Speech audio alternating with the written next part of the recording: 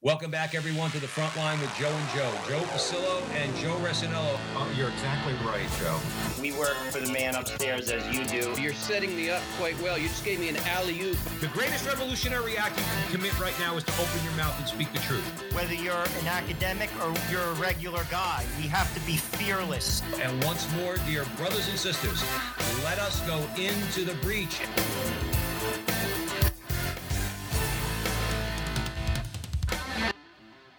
Welcome back, everyone, to the front line with Joe and Joe. Joe Pasillo, as always, joined by Joe Resinello. And once more, dear brothers and sisters, let us go into the breach on the Veritas Catholic Radio Network, 1350 on your AM dial, 103.9 on your FM dial, spreading the truth of the Catholic faith in the New York City metropolitan area.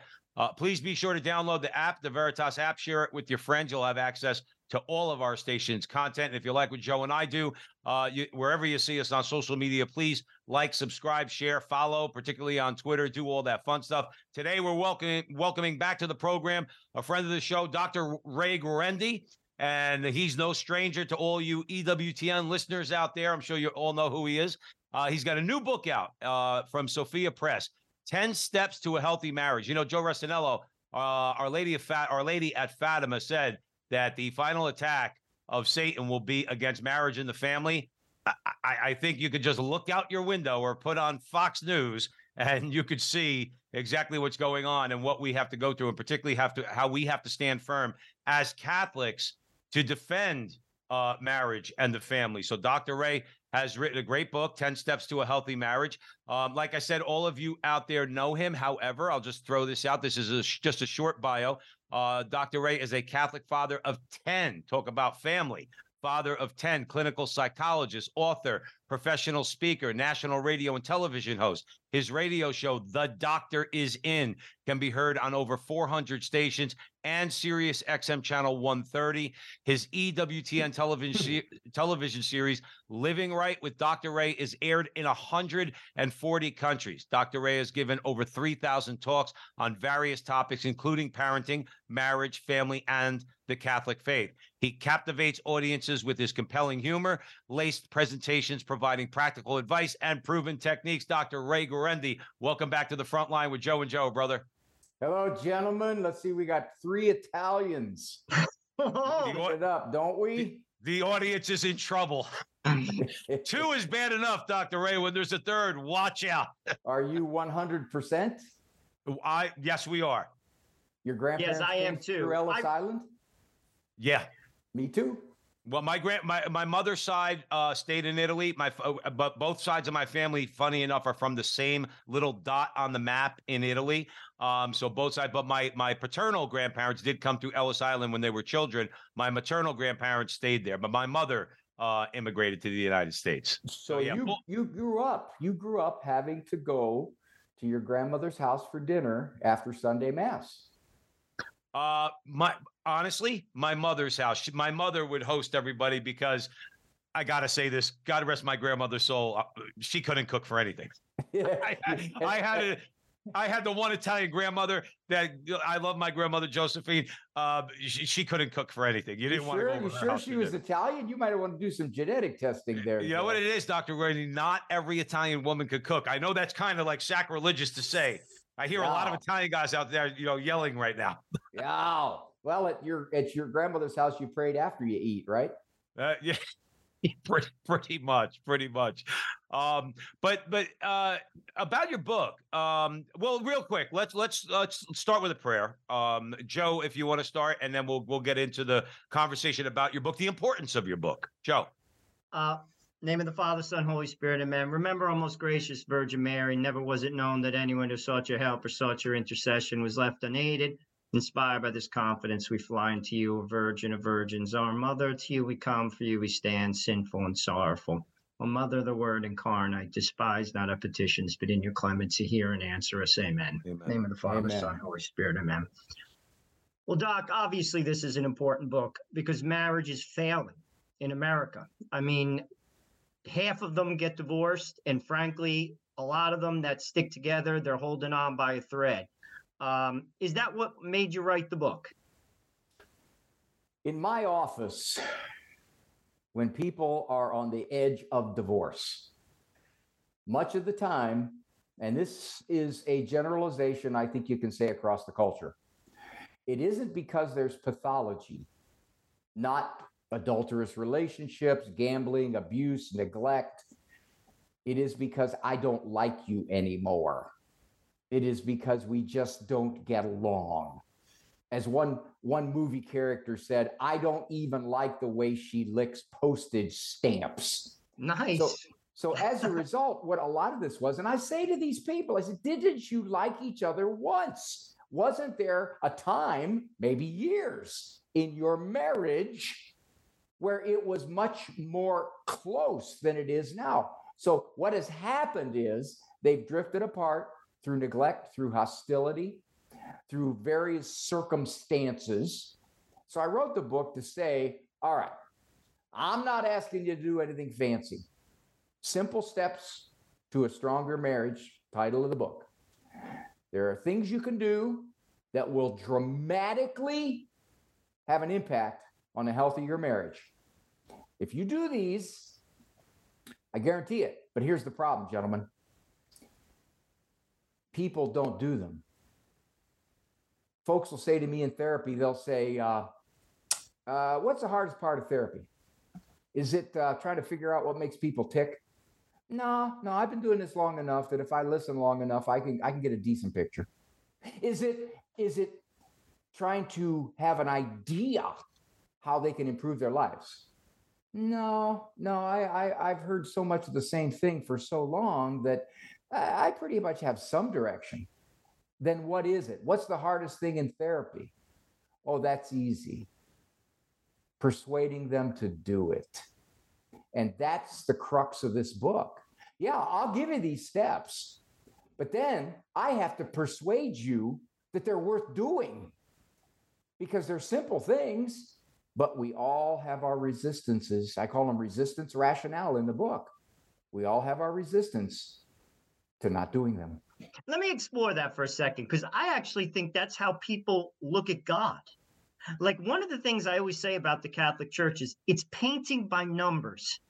God doesn't promise us an easy life, but he does lay out a pretty good plan. And history and the millennia have basically shown it does kind of work.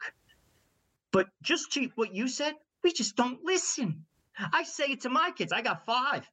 Listen to me. Listen to me. If you listen to me, you'll go far. I say that constantly. People don't listen. They think they know better. When many times, to your point, Doc, they simply don't. And the proof's in the pudding because their lives are a wreck. I mean, what are your thoughts on that? Like sometimes it's like, I can't even believe it. Your life's a wreck. You should be listening. But nope, I know better. Really? Doesn't seem like it. If there is a God, then he knows the best way to live. If he says, do it this way, don't do it that way, he knows. He is infinitely ahead of psychology. And as a matter of fact, he probably counters an awful lot of modern psychology. When people walk into my office, whether they realize it or not, as they drift from the way God says to do it, they have more misery in their lives.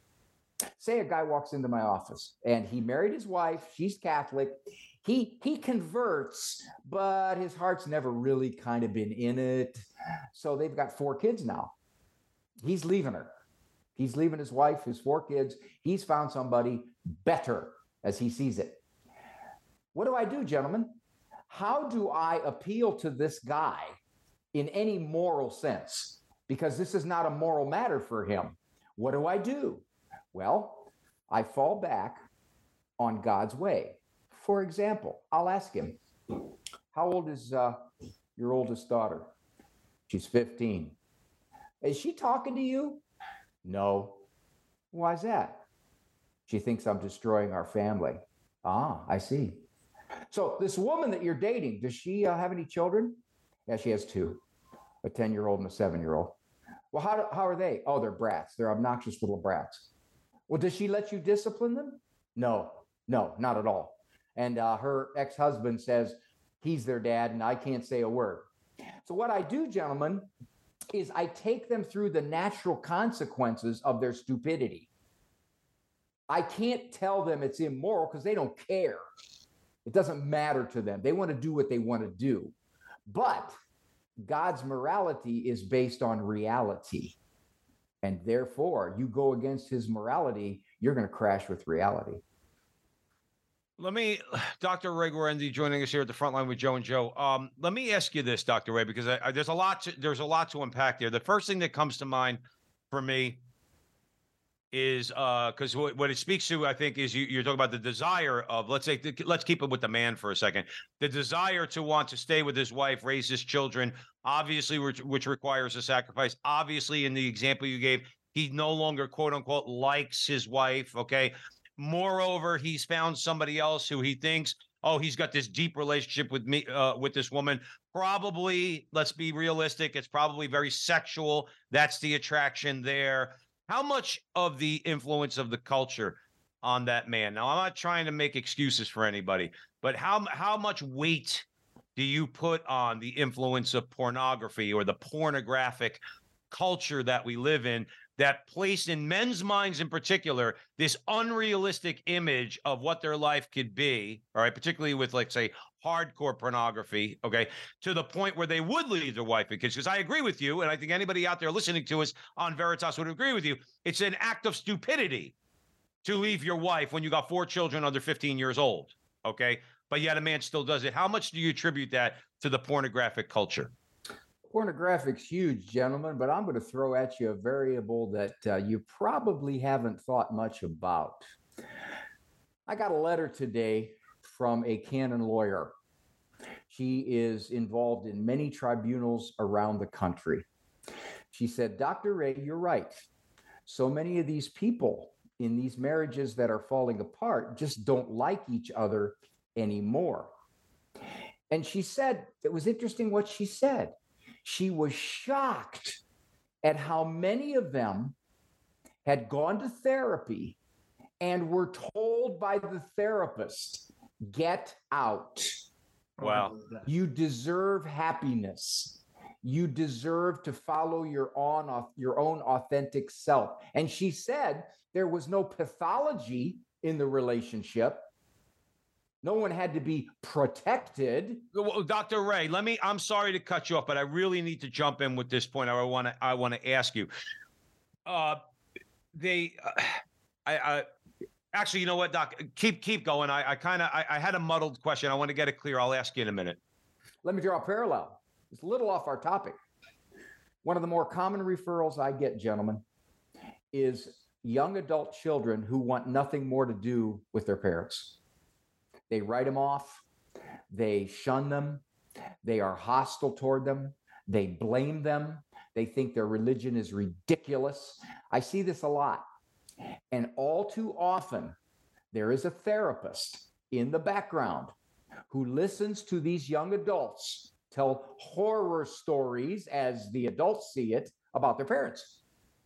And the therapists use words like toxic, narcissist, emotional abuse. I had a dear friend, Christian friend, good man, a very good man. 3 of his children basically dumped on him. We don't want to have anything more to do with you anymore. And it turns out that 2 of the 3 were going to a therapist, and the therapist pushed him that way.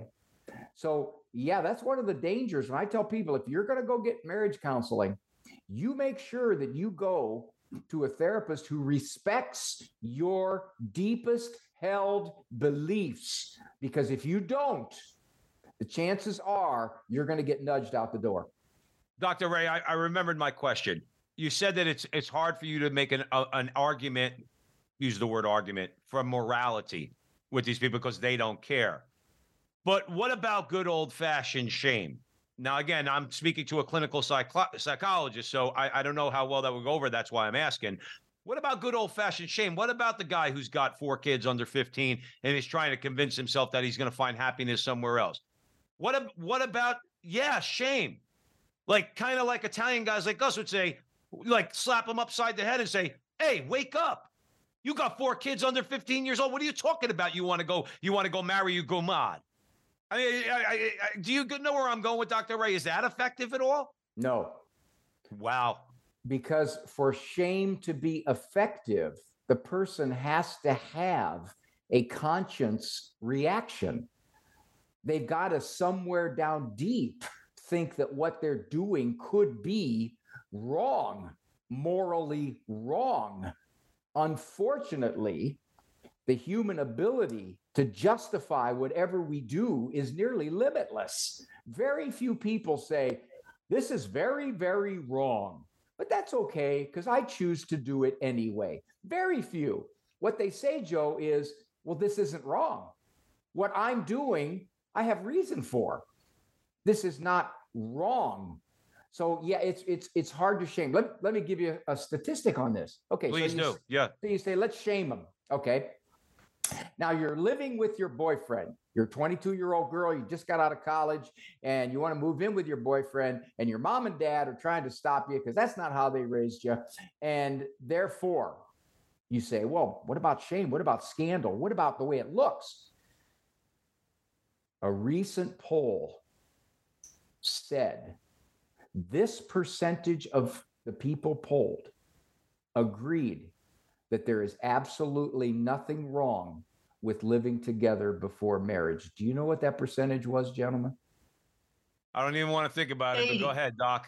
Well, you're a little low there, Joe, 86. Let me give you another one. What percentage of people enter marriage as virgins?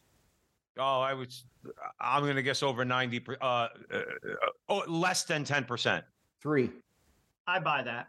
So you see what happens here. What we say is good old-fashioned shame is not there because the social norms say it's okay to act this way. Right. You guys are the weirdos. I'm the weirdo, even though you're absolutely correct. Any objective view of living this way leads to all kinds of anxiety, depression, suicide through the charts, substance abuse, misery. Yeah, the research is off the charts in this stuff, but that's okay because we don't want to pay attention to it. Yeah. Dr. Ray Guarendi is joining us here at the front line with Joe and Joe Pasillo, Joe Rossinello on the Veritas Catholic Network. Please go out and buy his book. It's available at Sophia Press. Where else, Doc, can people buy the book? You can get it at EWTN or you can get it at my website, drray.com. Absolutely. 10 steps to a healthy marriage. All right, let's try to pivot a little bit because the first 10 minutes or so has been a little bit depressing about marriage. But you've written a book, 10 Steps to a Healthy Marriage. Joe Rossinello. Doc, I want to talk about my observations because I've done some pre-Cana stuff. And this is what I've observed. Now, this is in the Catholic Church, and I'm going to make a statement. People don't know what marriage is. They don't know what it is. Marriage is not looking at each other. It's looking in the same direction.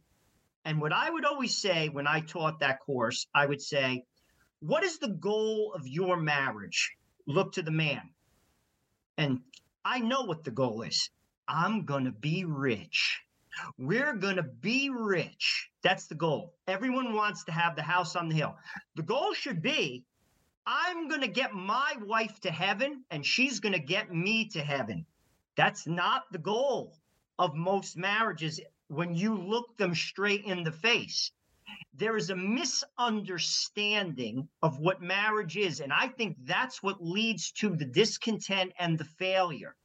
Marriage is about 100% sacrifice. It's not 50%. It's not compromise. It's I'm the husband. I have 5 kids and I have to die to myself and I need the grace of the sacraments to do it because without that, I will fail because I am selfish and I am broken and I am a sinner. That's not the understanding of what marriage is in America, mostly within the church. I want to know your opinion. That's my observation. People ask me, what do I look for in a spouse, in a potential spouse?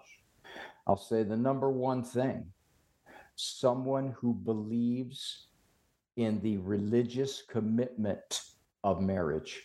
100% agree with you. If you don't have that, then assaults on that marriage can take it down. Doc, I agree with you. I'm going to say a radical thing. We're on the front line. I've said this to Joe. I'll say it to you. You're a brother. I don't even believe in civil marriage because it doesn't work. I don't believe in it. Oh, we can hold on together. Some do. It doesn't work. God made marriage, it's a sacrament because he knows us. We're sinners and we need the grace of the sacrament. Your thoughts? I'll give you some interesting statistics, gentlemen. Do you know what the divorce rate was in 1960? Probably around, my guess is going to be around 20%. 5 Is I that believe that. overall or amongst Catholics? overall. Okay. I believe you. And that was because most people viewed marriage as a religious commitment, much, much higher. The way it stands now, and we're talking to young people who listen to your program who are saying it's very, very hard to find someone out there that I can feel totally assured that they'll stay with me all the way. That if I get in an accident and I no longer am physically the person, will they leave me? So the first thing is you have to take your time to see that this person thinks religiously like you do.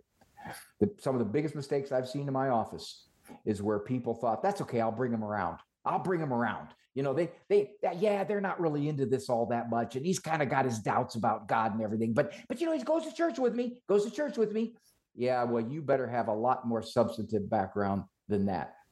Secondly, among the 35 and under age group now, 40%, highest ever recorded, say they have no religious affiliation whatsoever. 0.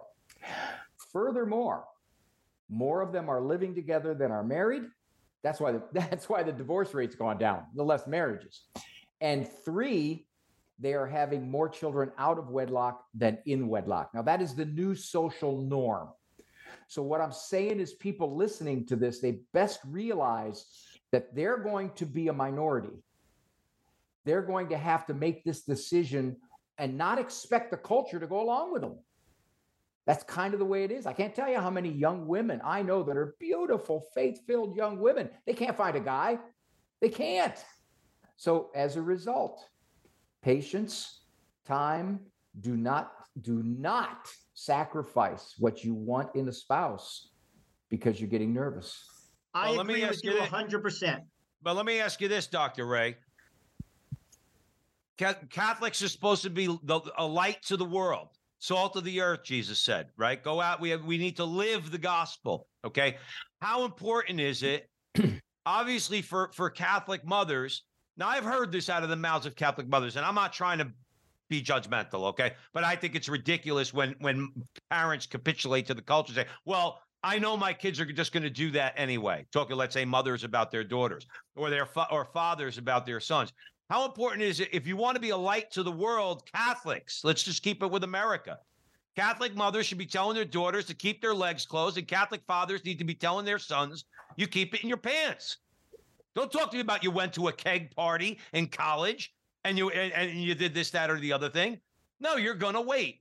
If we did that, maybe we would begin to shift the culture a little bit. But I don't think we're doing a good job. I want to say this. The reason why they don't is because the parents aren't doing that. But no, that's why I'm open to life. How many are open to life in the Catholic Church? Very few. I go to church. How many families? 1 kid, 2 kids. You've been married since you're 23. Really? That's interesting. I've been married 10 years. I have 5. I lost 2. Like, people are not open to life. Don't think that it's going to change. Words mean nothing. Well, Dr. Ray, along those lines, and here would be the question: is the church properly? And again, we're not bashing the church, but just to ask, are we lacking what we need as far as educating young people in the church itself, as far as what marriage is supposed to be? We are underestimating the soul-shaping power of the culture. Okay. The culture is like a fog. It will seep in under your doors, through your windows, into your house, so that one day you look at this 21-year-old and say, why do they think like that? Why do they act like that? We didn't raise them that way. And I will tell these clients, I'll say, I believe you. I believe that you didn't, but you underestimated the power of what did. So the first thing I tell parents is, if you want to raise a kid who's got a better chance of staying in the faith, you're going to have to do several things. One, you're going to be countercultural in a lot of ways. You just are. Your kid's not going to have a smartphone at 12. That's not going to happen. It is not going to happen. It might probably that shouldn't happen when he's 16. I'm 42. I'm 52 and I don't have one. And never did. That's why I can never get him on the phone. Flip phone. I'm just telling you, like, this house is a freak show. I used to tell Catholic parents, you choose your options for schooling. Homeschooling's not for everybody. I now believe that if you can homeschool, you better homeschool. You cannot assume what the schools are teaching your children. And even if the school has a certain policy, you cannot assume that a certain teacher will not teach your children what that teacher wants your children to believe. So that's another factor. Here's a third factor. 60% of kids lose their faith going to college. They go to college, they get a bachelor in something, not usually technical, something. 50% of them do not work in their degree field upon graduation. By 10 years later, 90% of them are not working in their degree field. However, they have $40,000 in loans that they're paying $700 a month on for 15 years, and they've lost their faith. So I tell parents, unless it's absolutely necessary, you don't send your kid away to college. Go local if you can. Go 2 years here at a local community college. Do what you can. None of our children we sent away. I had one daughter that went away to college. She went to an all-girls school. She was in ROTC, so therefore it was a special program.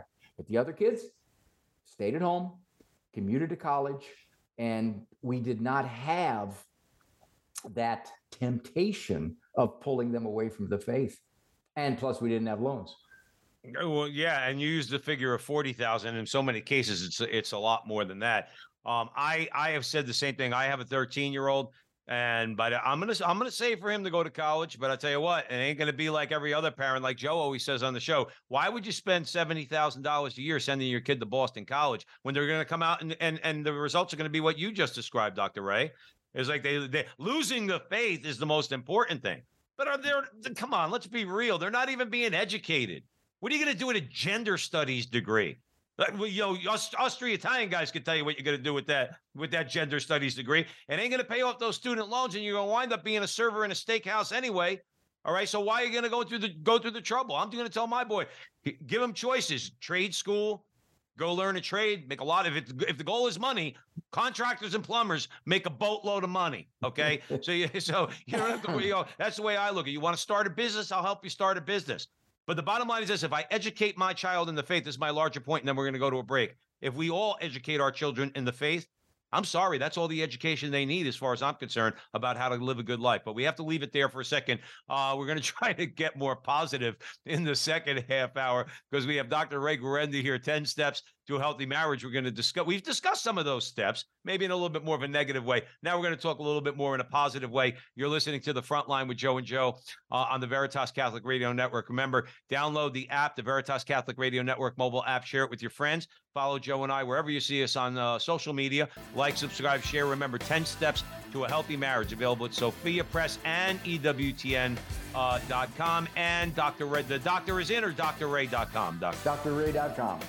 drray.com. Please go out and buy the book. Stick around. We have another great segment with Dr. Ray. We'll be right back.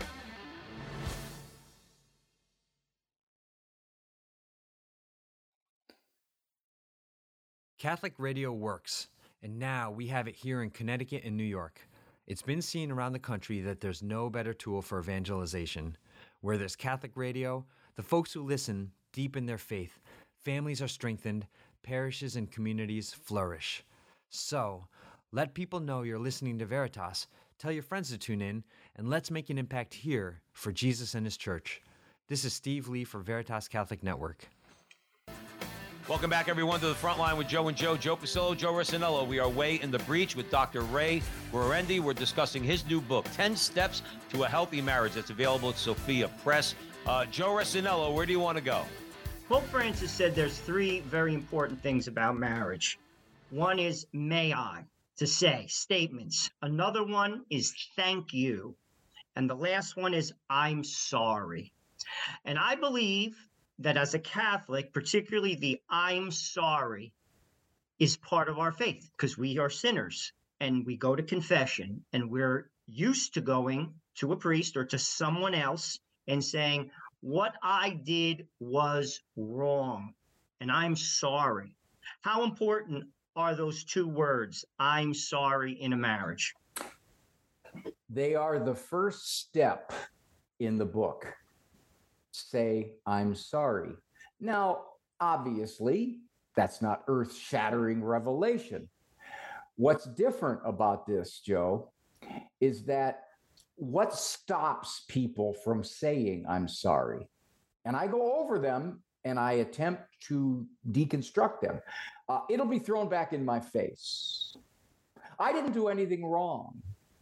If I say I'm sorry, she'll think that I'm totally wrong and she's totally right, and that's not the way it is. Well, I may not say I'm sorry, but I act I'm sorry. Well, the last time I said I'm sorry, I heard sorry doesn't make everything right. If you're truly sorry, you're going to change. So in other words, if you want more I'm sorries, you better recognize as a spouse that you this is the delicate thing.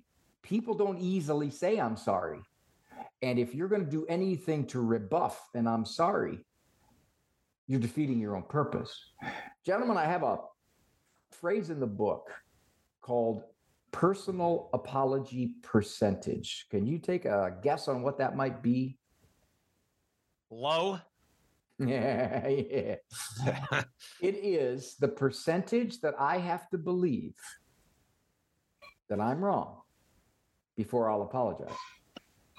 Now, for most people, it's got to be at least 50%. I got to at least be half wrong. You can have the other half. I'll apologize.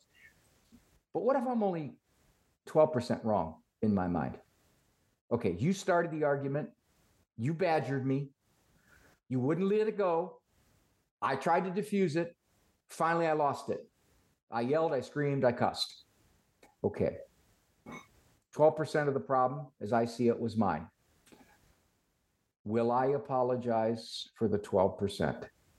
Or will I say, no, 88 was hers. Why should I apologize for 12? That'll make her think she didn't do anything wrong.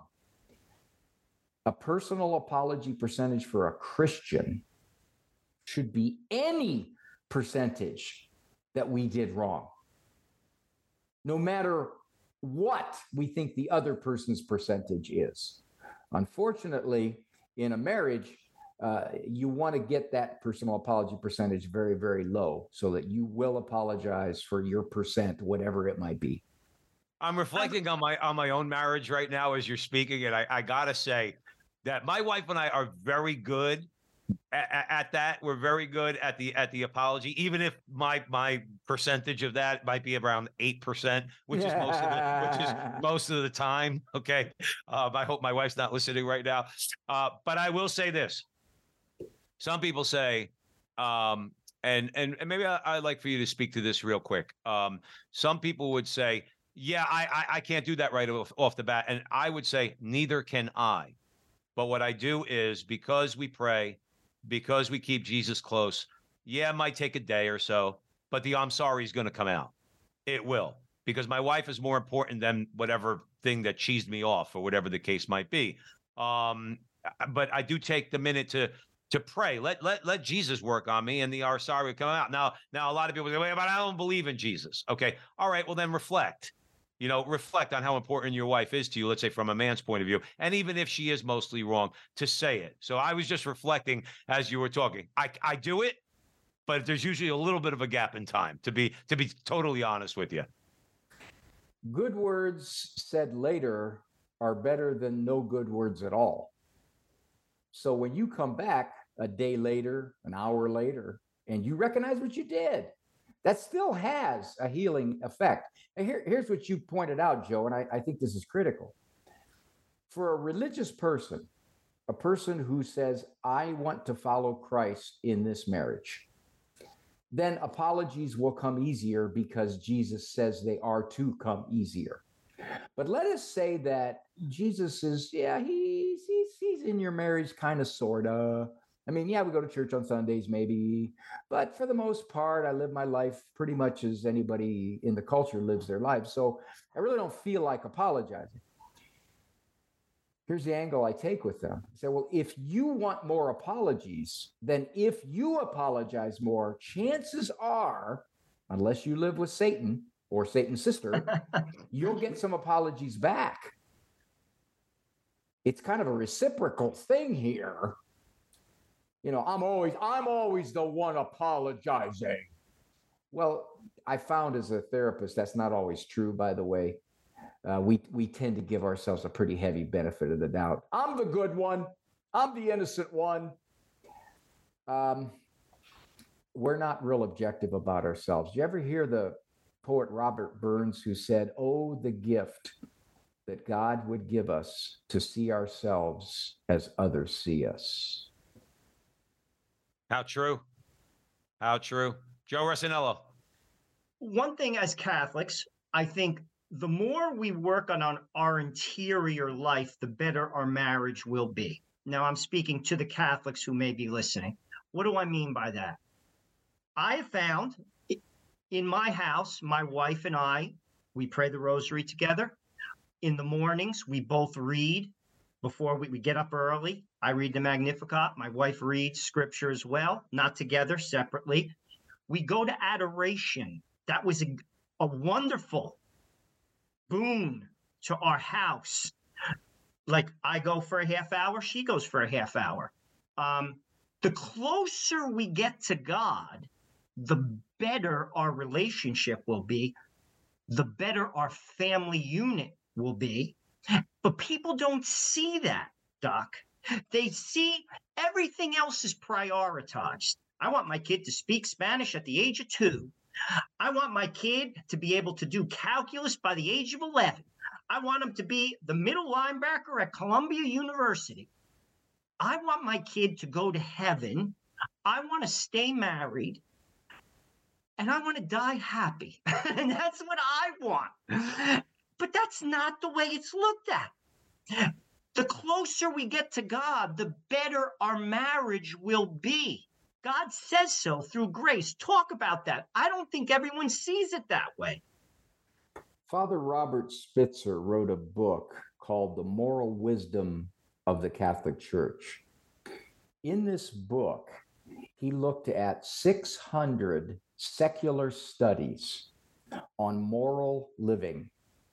Not studies done by the Catholic Church or religious groups, secular psychology, sociology, social studies. And what every one of them pointed to was that if you live the way God says to do it, your marriage will be far better. You will be more content. You won't feel like you're being constricted and stifled like our culture thinks. Oh, you follow moral rules? Oh, that must be a tough way to live. I mean, gosh, how do you have any fun whatsoever? And all of these studies say the same thing.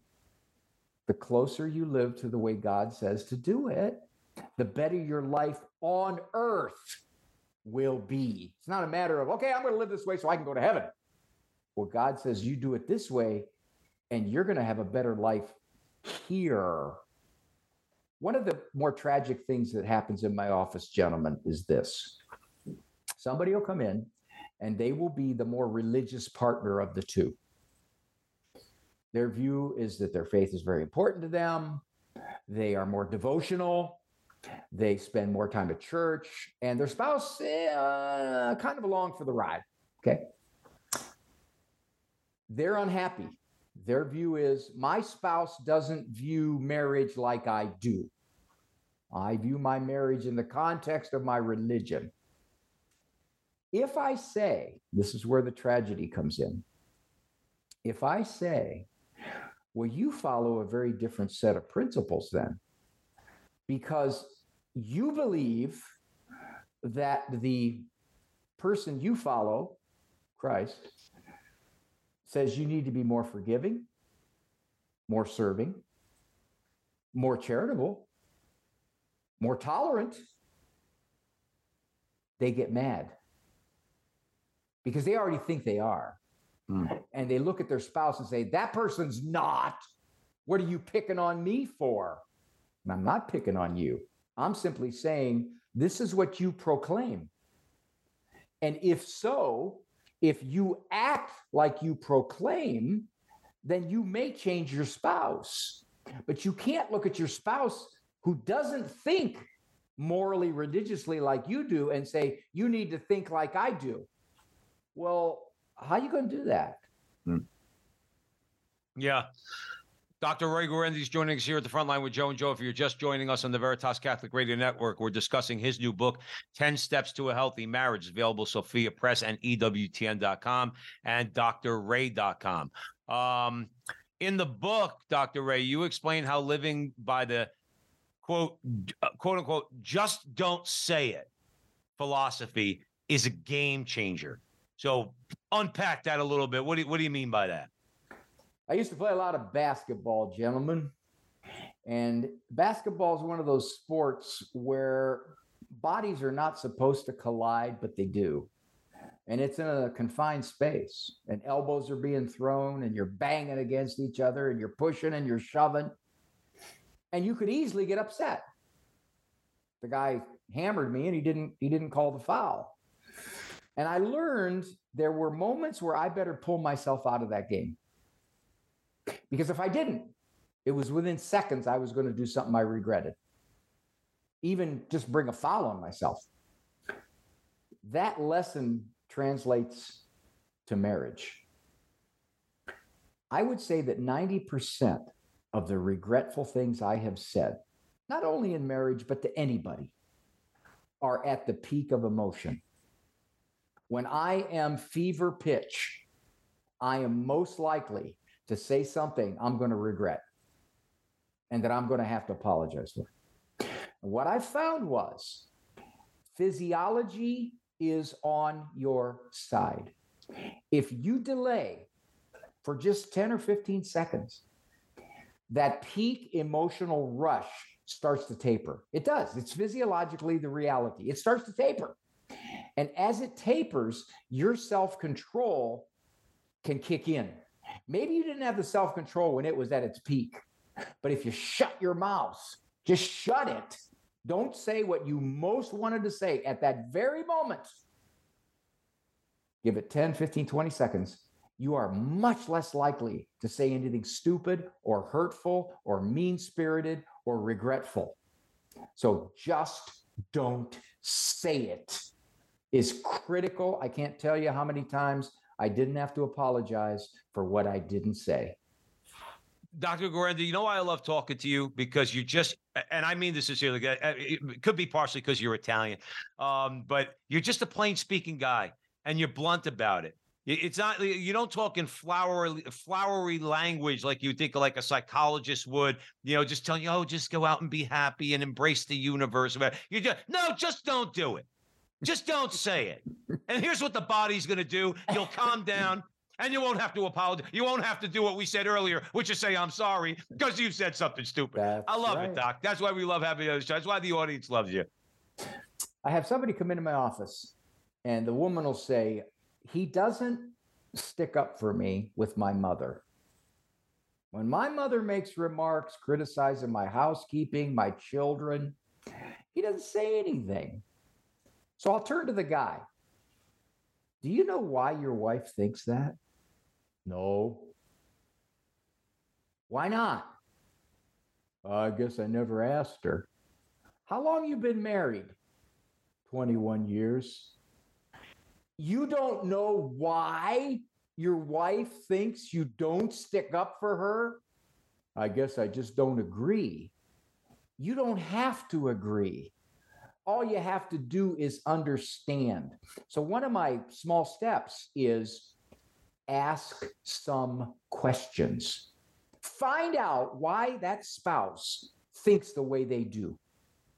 You don't have to like it. You could think it's ridiculous. But just your goal is to be like me, a therapist. People come into my office, guys, and they say the most rot gut stuff. They say things that could curdle your hair. And if I were to immediately said, oh, come on, what are you, some kind of nut? Why are you thinking like that? That's ridiculous. Knock it off. They wouldn't come back. I have to sit and try to figure out how it is that they've come to this thinking. I tell it to spouses. Do you know why your spouse thinks the way they do? Ask some questions. Yeah. Joe Rossinello. Let's talk about something basic. Praying together. It's one of my things, advice I give to couples, have given to couples. I always say this statistic: divorce is 50%. It gets cut in half if couples go to church together. I read that that's about 20 to 25% in terms of divorce. And couples that follow natural family planning, only 3% get divorced. But how important it is to pray, say, the rosary together. Like, to pray together, it takes 15 minutes to say at the end of the day, we're going to pray together. And if the kids join, good for you. That's a tough one. If you can get them to do it, great. But you and your wife pray together. How efficacious is that 15 minutes? That's why we had 10 kids, because it's 1 decade. I love it. We go through and each kid got the Hail Mary. And I was the one who most often lost track of where we were. So I'd say, glory be. And 3 girls it's always the girls. The girls would go, Dad, it's a Hail Mary. Oh, I knew that. I would just see it if you guys were paying attention. When a spouse is willing to pray with a spouse, that says something beyond prayer. It says, this is what I value. Gentlemen, I got a regret in my marriage, in my child rearing. If I had it to do over again, I'd change it. At night, when I would say my prayers, I would get in bed, pull up the covers, and I'd say my prayers silently under the covers. The kids didn't know I was praying. All they thought was Dad went to bed. He's an old guy. I would have knelt by my bed so they could see me kneeling by my bed and saying my prayers. That's one prayerful thing I would change. I love it. Doc, let me ask you this. We get beaten up in life. You know, we do all the things that you're talking about, right? Joe's talking about, I'm talking about, right? We're trying to do the best as men. We're trying to do the best by our wives and our kids, all right? Life's rough. Okay. Whether it's economic, political, all right. It's not easy to get up every day and go out there. You're getting abused at work, you know, by ungrateful bosses. Maybe you could tell I'm speaking for myself. How do you get rid of that daily discontent, which is what you call it in the book, daily discontent, and kind of leave that crap where it belongs? Again, we have to deal with it. We're men. All right. But we understand that we shouldn't be bringing that home. How would you recommend, particularly as it pertains to marriage? Okay. To how best to keep the daily discontent out of the home? One of the best definitions of frustration is this. Frustration is the difference between the way we want things to be and the way that they are. The bigger the gap, the more we get frustrated, the more we get angry, the more we get discontent, the more we complain, the more we whine, the more we bring it home. When you recognize that the world is not going to go the way you want, it's not going to happen.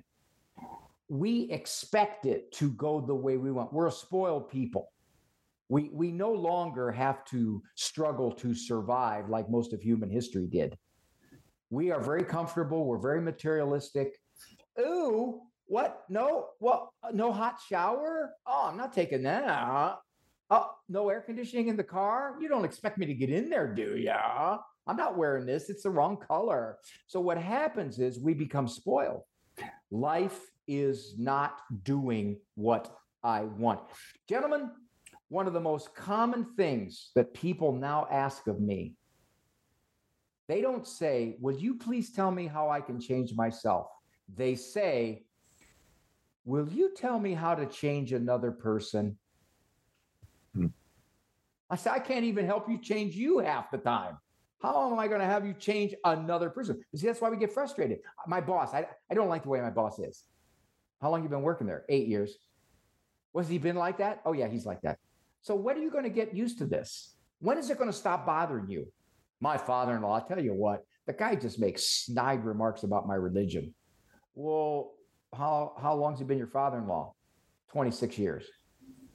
Well, are you still upsetting yourself? I had a call on the radio show the other day, and the lady said, I'm married 54 years, and I am so frustrated because my husband never says I'm sorry. And I said to her, well, is it taking you a half a century to come to the conclusion that he's not going to say I'm sorry? But she still upsets herself because it hasn't changed. And that is so much of our anger and our distress. You people aren't acting the way I want. Life isn't treating me the way I want. This didn't happen the way I want. Since when? You know, my wife and I couldn't conceive. So our 10 children are adopted. My wife always wanted to be able to conceive children. We couldn't. Wasn't going to happen. So after our first time of disappointment, we said, well, I guess we'll try to adopt. We'll just do what we can to try to adopt. Well, it didn't turn out the way we wanted initially, but it turned out to be a blessing beyond anything we thought. But we didn't know that was going to happen. I had no idea. If we'd have been able to conceive, we might have had 3 or 4 kids because we were in our 30s. All right. But we got 10. That's a lot of tax deductions. You know what I mean? Gentlemen, I didn't pay any taxes for close to 15 years, you know? You're going to find out a way to get 10 kids. That's right. I have one who's about to be adopted. So, I can imagine that tax deduction for the 10. Let me ask you this. Things are crazy.